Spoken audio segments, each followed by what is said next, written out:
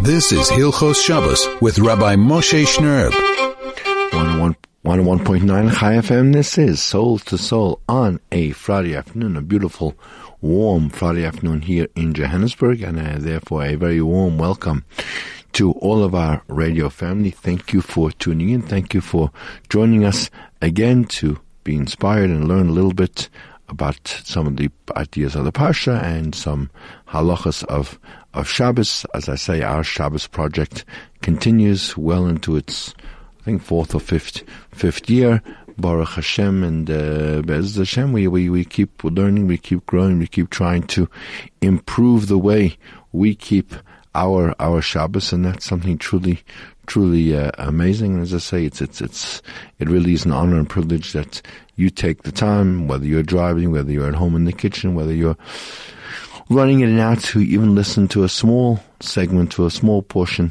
It's wonderful to have you as part of the radio family. And of course, Soul to Soul is an amazing show that goes out every day from Monday to Friday between 1 and 3, and there's tremendous Torah, tremendous potential for learning and growth in all of the shows and all the presenters that are on.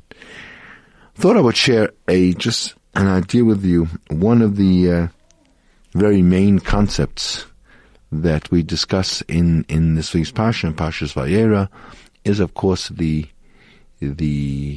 laws of Hachnasat Orchim, which is loosely translated as welcoming guests. We see in the very first Aliyah, the way Avram Avinu meets these three strangers who appear to him to be Arabs, and the way he treats them, the way he feeds them, the way he looks after them.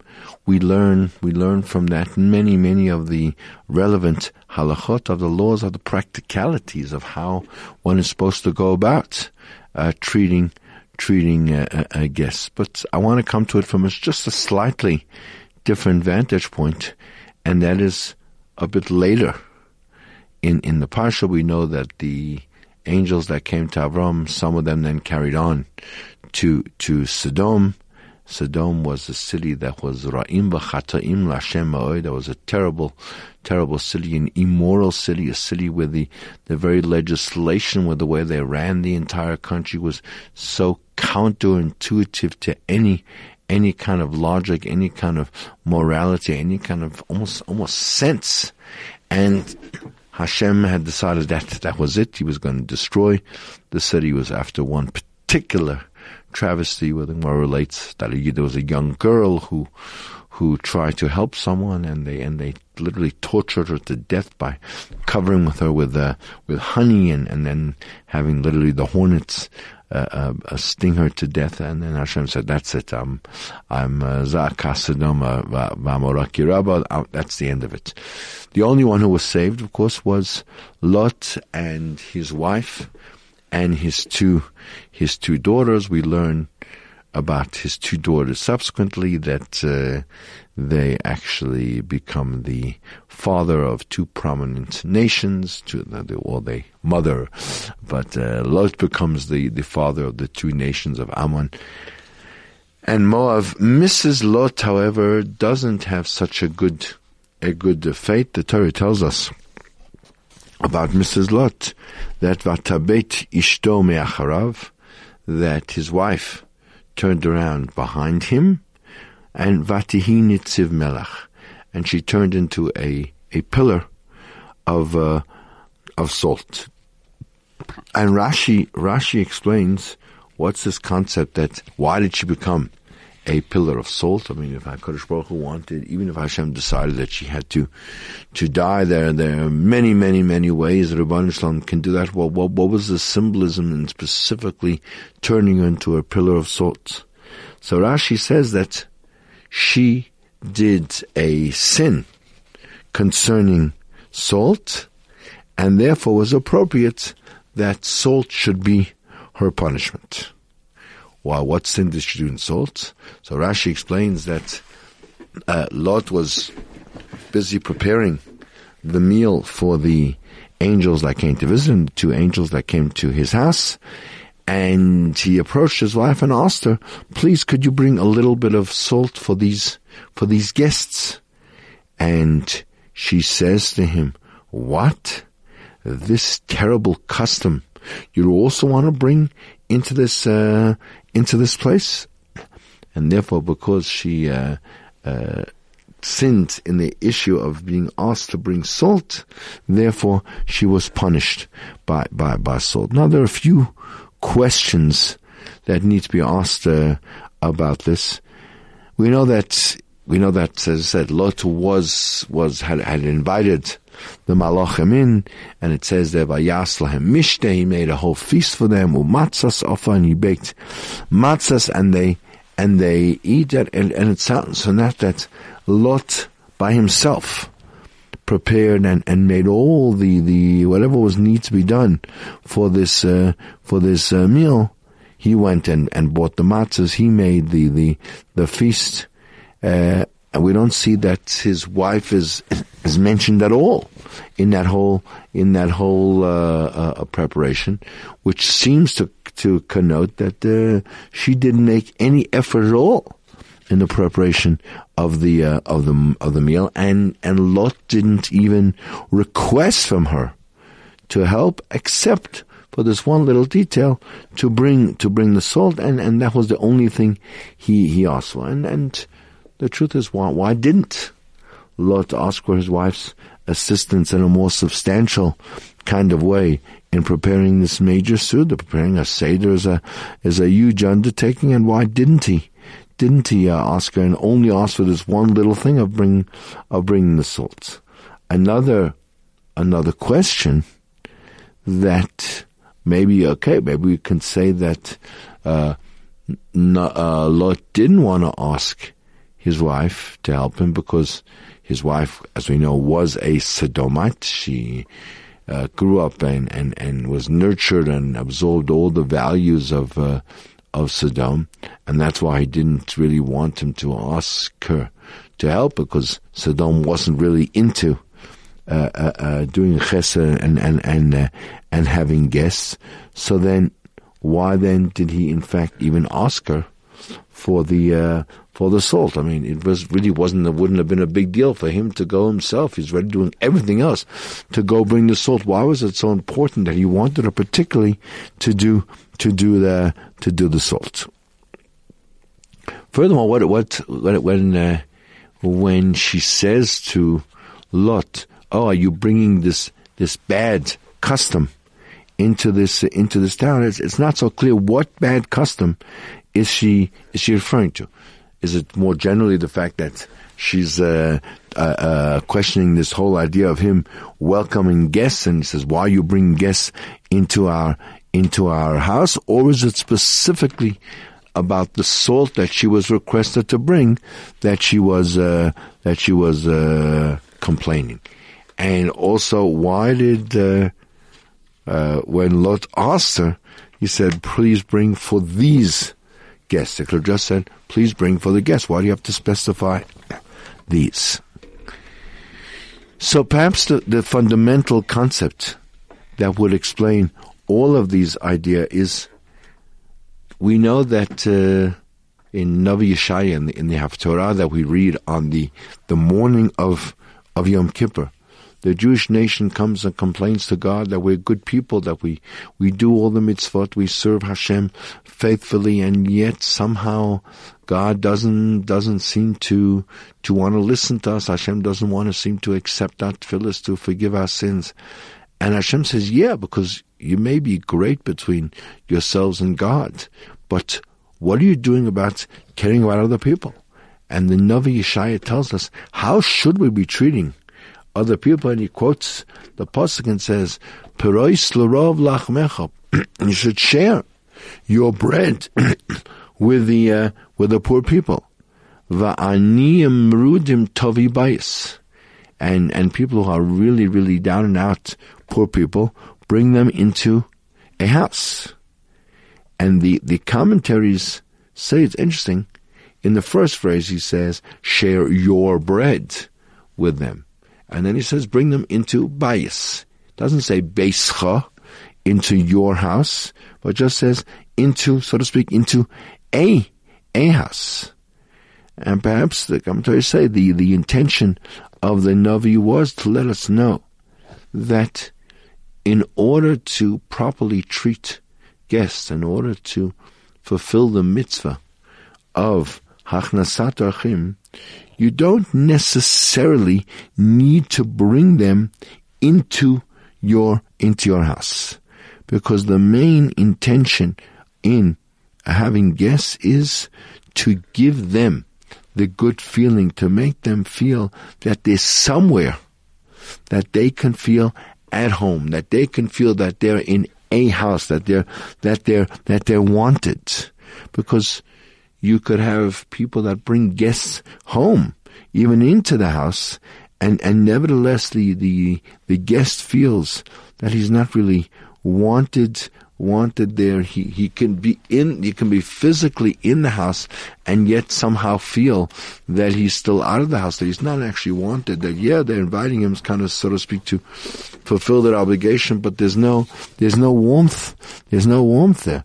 And on the other hand, you could have a situation of a person who is not even able to bring a poor person into his house, but he's so friendly to him. He has such a nice smile. He talks to him so positively that the poor person feels valued. He feels honored. He feels important, and in such a way, you actually fulfill the mitzvah of Achnasach without ever actually bringing him into the doors of your house. And this, of course, is brought down in various sources.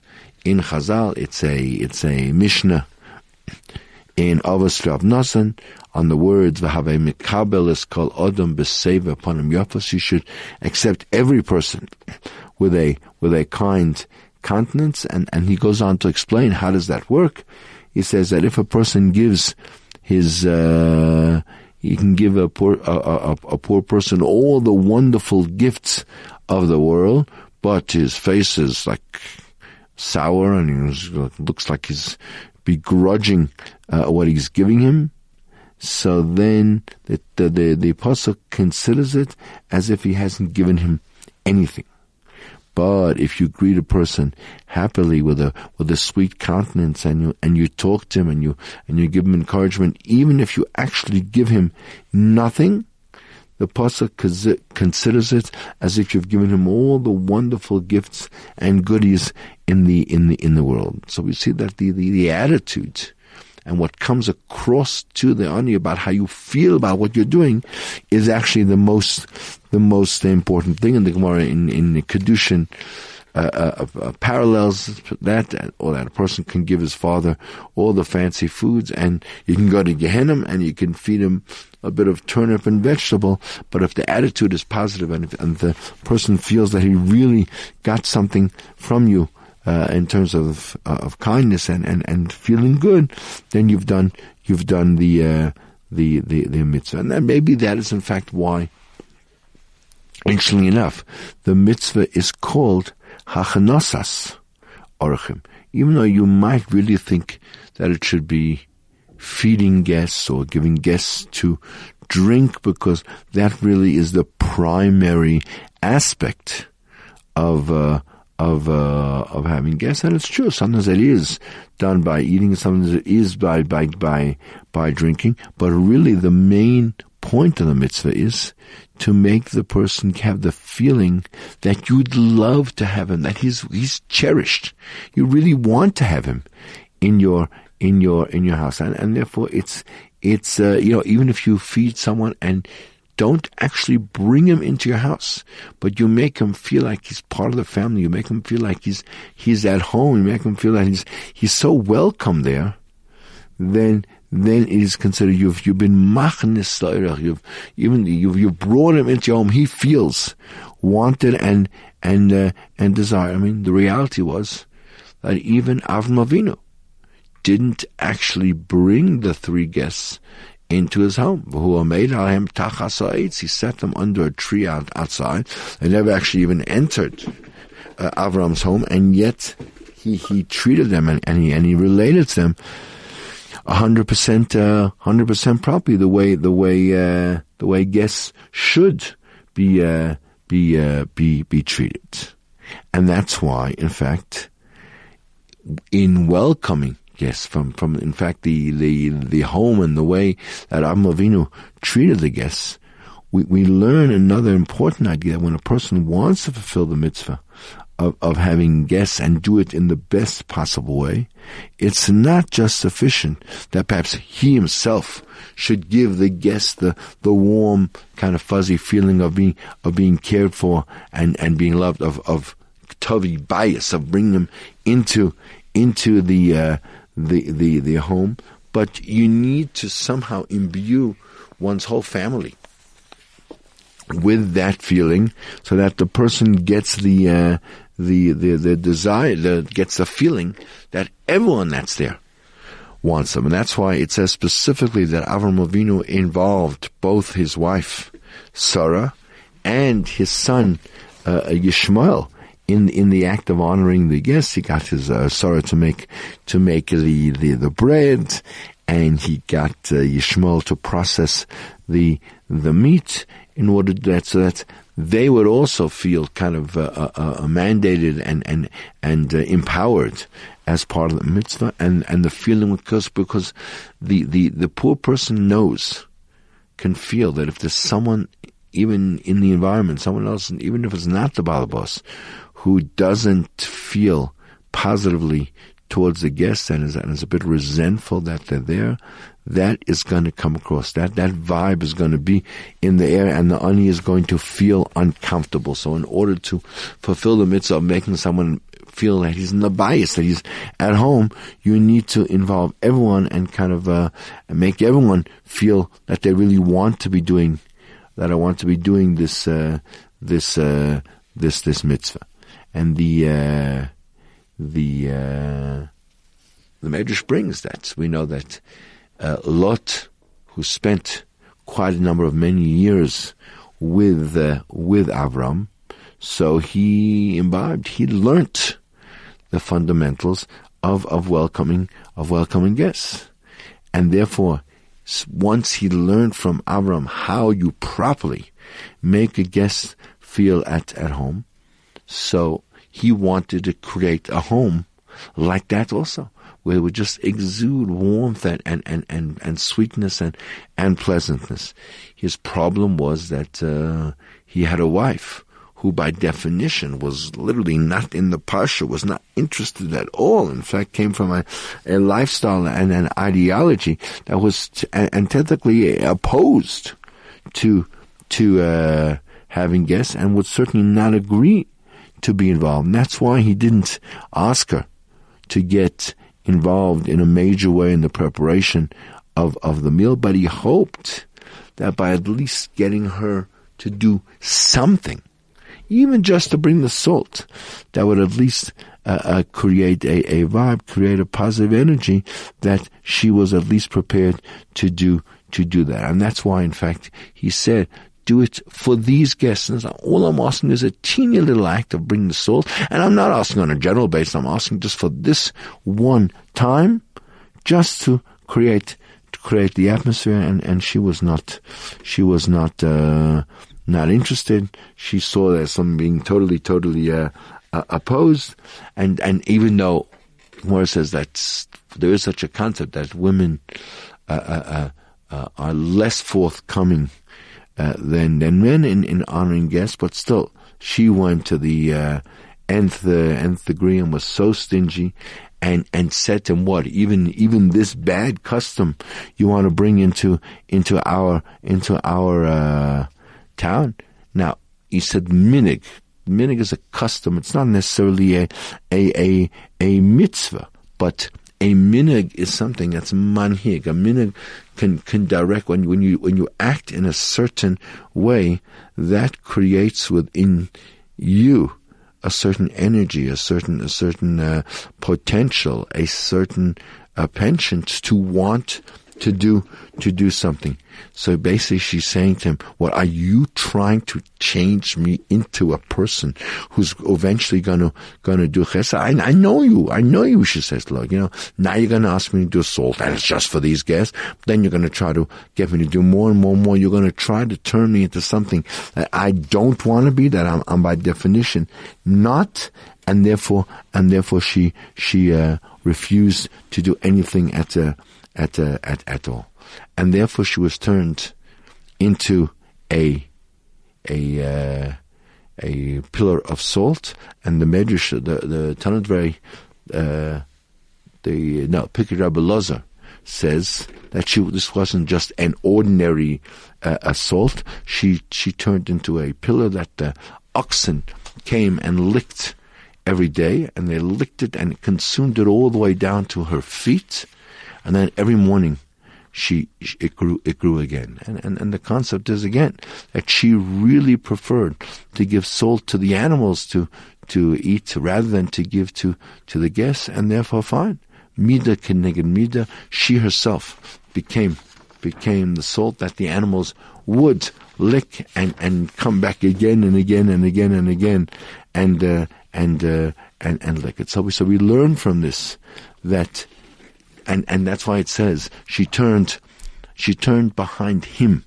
It doesn't say she turned around behind her. See, behind her, she turned behind him. She was trying to undermine everything that Lot was trying to institute. And from her negativity, of course, we learn the positivity of how one should treat guests and how one should create that kind of environment in the home. We're going to come back with a bit of halacha of Ma'aser Shabbos after this break.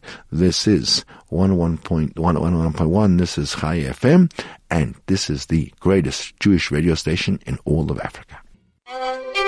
This is Hilchos Shabbos with Rabbi Moshe Shnerb. 101.9 Chai FM. We are back here on Soul to Soul on a Friday afternoon. Just before we go into Hilchos Shabbos, just a quick update of the details of this Shabbos.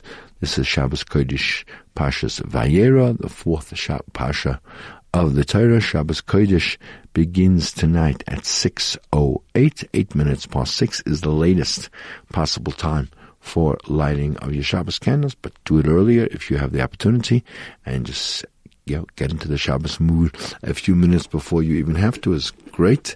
And Shabbos Kodesh ends tomorrow night at 6:59, 1 minute before 7 o'clock. Tomorrow will be the 15th day of Mar Cheshvan, sort of halfway through the month already.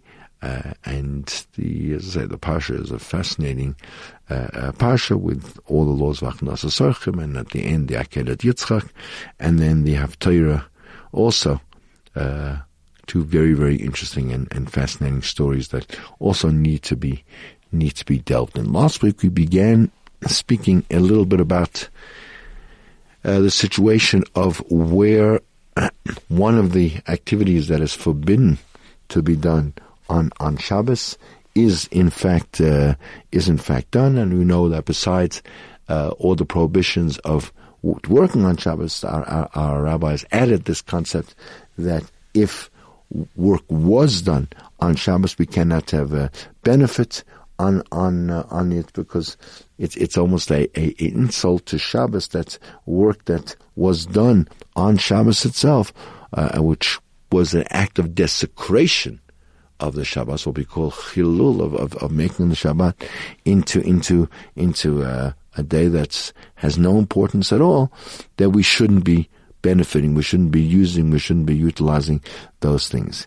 And we said there was really no difference whether the activity was done by mistake or was done on purpose. Nevertheless, no Jew can actually have benefit from it on the Shabbos day itself, although there is a lenient opinion that says that if it was done inadvertently on Shabbos, one can have benefit, and we'll see there are certain situations where that holds true, and and certainly in a situation where, for whatever reason, one needs the outcome of that activity. It's a desperate a situation, as we're going to explain a bit later. Then one could rely in a situation where it was done inadvertently and use it on Shabbos. The prohibition only extends, in most cases, as long as the Shabbos is still going. But on Motzei Shabbos, when the Shabbos is over, then any other Jew could have benefit from malacha that was done even on Shabbos, with the exception of the person who did it. Certainly if the person did it as a wanton act of violation of Shabbos, where he broke Shabbos knowing what he was doing, so then in most cases it is forbidden for him to have any benefit from that item anytime, and that is in the Shulchan Aruch in Siman Shin Yud Ches. What about if a child, someone does not get a responsible adult, if a child does some act of breaking Shabbos, so then there it does make a difference. So if he did it because there was some important need that needed to be fulfilled, and he stepped into the breach and did something, obviously he shouldn't do it, and we certainly can't tell children to violate the Shabbos. You cannot educate a child to break the Shabbos. So nevertheless, you cannot have benefit from that malacha on Shabbos. But again, as soon as Shabbos is over, you could have benefit, but not directly, not right after Shabbos, but you have to wait a few minutes or as much time as it would take to have actually done that activity after Shabbos. We should discuss what that concept, that you'd have to wait, if you would start doing whatever activity it was when Shabbos was over, how long would it take to be completed, and only then could you actually have a benefit from that malacha. However, if the child did the activity just for his own benefit, for himself, then an adult could have benefit from that from that even on Shabbos. There's a whole correlated area of halacha which we have discussed in great detail and may need to discuss again at some point, and that is in the situation if a non-Jew does forbidden activity, does malacha on Shabbos on behalf of a Jew. So again, a Jew cannot have any benefit from it until Shabbos is over, plus the time that if the malacha was started after Shabbos was over, the amount of time would have taken for that activity to be accomplished, and only then can a Jew have benefit from it. In order that we shouldn't be having any kind of benefit from any activity, and we shouldn't sort of materially gain from any work that's being done by a non-Jew for us on our behalf on Shabbos. If, however, the non-Jew did what he did not specifically for the Jew, but basically for his own benefit, for his own needs, so then we said that a Jew is in fact allowed to have benefit from it even on Shabbos from what the guy did, and said that really the discussion of what a non-Jew can and can't do for you is the whole sugya of non-Jews on Shabbos, which we did way back, and there have been requests actually to go through it again. So maybe when we finish the full circle, we'll come back and do that again. In connection with the non-Jew, there are even times where one's allowed to hint to a non-Jew to do certain activities one on Shabbos. And as I say, these things are discussion in themselves, and in certain situations, such as, let's say, one needs a mitzvah activity done, or in a situation where someone is suffering, to alleviate pain or suffering, or perhaps to alleviate a significant loss. So then sometimes we're allowed to ask outright, to request from a non-Jew to do certain malacha, if the basis of that activity is only a rabbinic. So we're going to come back with a few closing words after this message. This is Soul to Soul on 101.9 Chai FM. Hello. Oh, we carry on. This is 101.9 Chai FM. We are back, or we actually never went away. We will carry on. The concept is that, as we already have discussed before, if a Jew did on Shabbos some kind of melacha, and he did it intentionally, he did it as an act of breaking Shabbos, so we said that the prohibition of having benefit from that melacha applies to him, applies to any other Jew to have any kind of benefit from it during the entire Shabbos. If it did it, it doesn't make a difference when he did it on Shabbos. It might be just at the beginning of Shabbos, or sometime during Shabbos day. For the entire duration of Shabbos, that activity remains forbidden. And we said that even if the person who performed the activity didn't do it on purpose, he did it inadvertently, i.e., inadvertently in the Shabbos definition, in the Shabbos context, means he forgot that today was Shabbos, or he knew that it was Shabbos, but he forgot that this activity was forbidden, in contradistinction to the situation where a person knew it was forbidden and knew it was Shabbos, but just didn't turn his brain on and did it, which we'll cover in a separate discussion. So if he did it inadvertently, so then most of the halachic authorities say that even though it is shogeg, it is forbidden for any Jew to have a benefit from it on Shabbos. Why? Because the Chachamim did not want that a Jew should have any benefit from any malacha that was done on Shabbos, and that the Shulchan Aruch actually says outright. However, there are some who say that that if it was done b'shogeg, that doesn't demonstrate a person's utter disregard, an utter disdain for Shabbat, which I understand. In that situation, you wouldn't want anyone to do the activity. But if it was done only b'shogeg, then they say you can have benefit from it on Shabbos.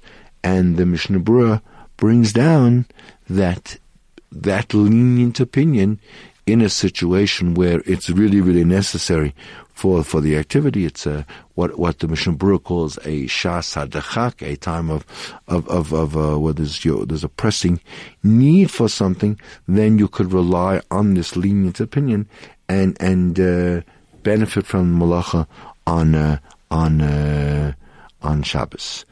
But if you have a situation where, let's say, someone who generally does not keep Shabbos, he's not yet observing Shabbos, but he knows that today is Shabbos, and he may even conceive in his mind that the activity that he's about to do, the malacha that he's about to do, is actually forbidden.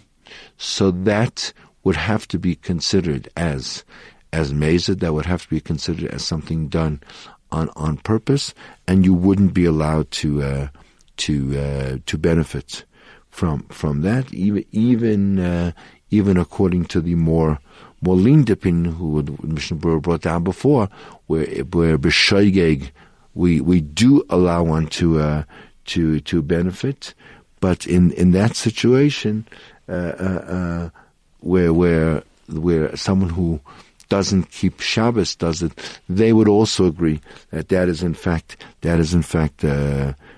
forbidden. Therefore, if a Jew goes and, let's say, puts a light on in a room on Shabbos, and the room was dark before, and now there's light, so then the balabos, whoever it is, or any other Jew would not be allowed to have any benefit from that light, and again, if it's a desperate situation, then maybe you'd be able to do it. But we're coming up on the end of our show. Our time is almost over, and just left for me to really thank you all for being here and wish you all a beautiful, beautiful Shabbos. It's really time to as I said, we had the Shabbos project last week as a prototype of what a great Shabbos can be. But now the stage lights are off, and we're being told, right, okay, now do it yourself. Make a beautiful, real Shabbos without all the props, without all the challah and the concerts and stuff, because Shabbos truly and really is a beautiful day that every family can benefit from, can enjoy, and can really, really get into. I look forward already now till next week. We can spend time again together. Until then, a big good Shabbos, Shabbat Shalom to all of you.